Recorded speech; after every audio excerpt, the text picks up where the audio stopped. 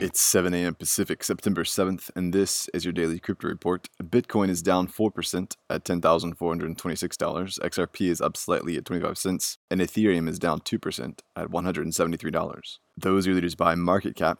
Top gainers in the last 24 hours, Bitcoin up 23% and Augur up 22%.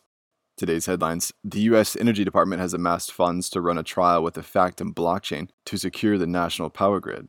The U.S. Department of Energy funded a $200,000 grant to improve the security of devices on the grid by ensuring that the devices are not affected by malware. Factom is also working with the Department of Homeland Security and the Bill and Melinda Gates Foundation on a separate project to record camera and sensor data on the blockchain in order to digitize records of people who live in remote parts of the world.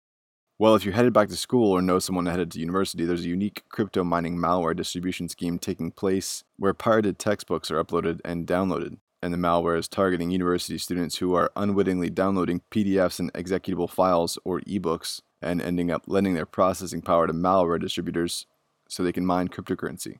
The security software provider Kaspersky identified 233,000 cases of malicious essays and 122,000 cases of malware attacks that were disguised as textbooks. Well, in a conversation that occurs right before their event next week, Apple's Vice President Jennifer Bailey talked crypto with CNN at a limited event in San Francisco during a conversation about the future of payments, saying, quote, "We think crypto is interesting. We think it has interesting long-term potential," unquote.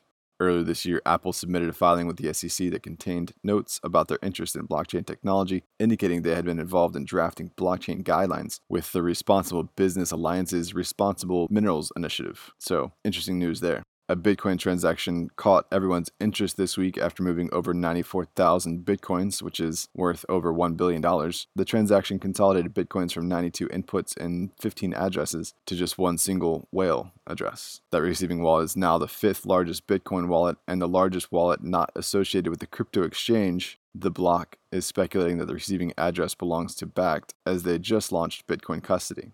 And finally, Malta finance regulators are promising to actively monitor crypto firms to prevent any sort of money laundering within their borders. The 3-year strategic plan was published Friday and promised to modernize and prepare to be a step ahead of any bad actors. Malta is home to Binance, the world's largest crypto exchange, and was told in June by the European Commission to increase its anti-money laundering skills, so they're stepping up to the challenge. Well, those are leading headlines today. Visit us at dailycryptoreport.io for sources and links. Find us on social media, add us to your Alexa Flash Briefing, and listen to us everywhere else you podcast under Daily Crypto Report.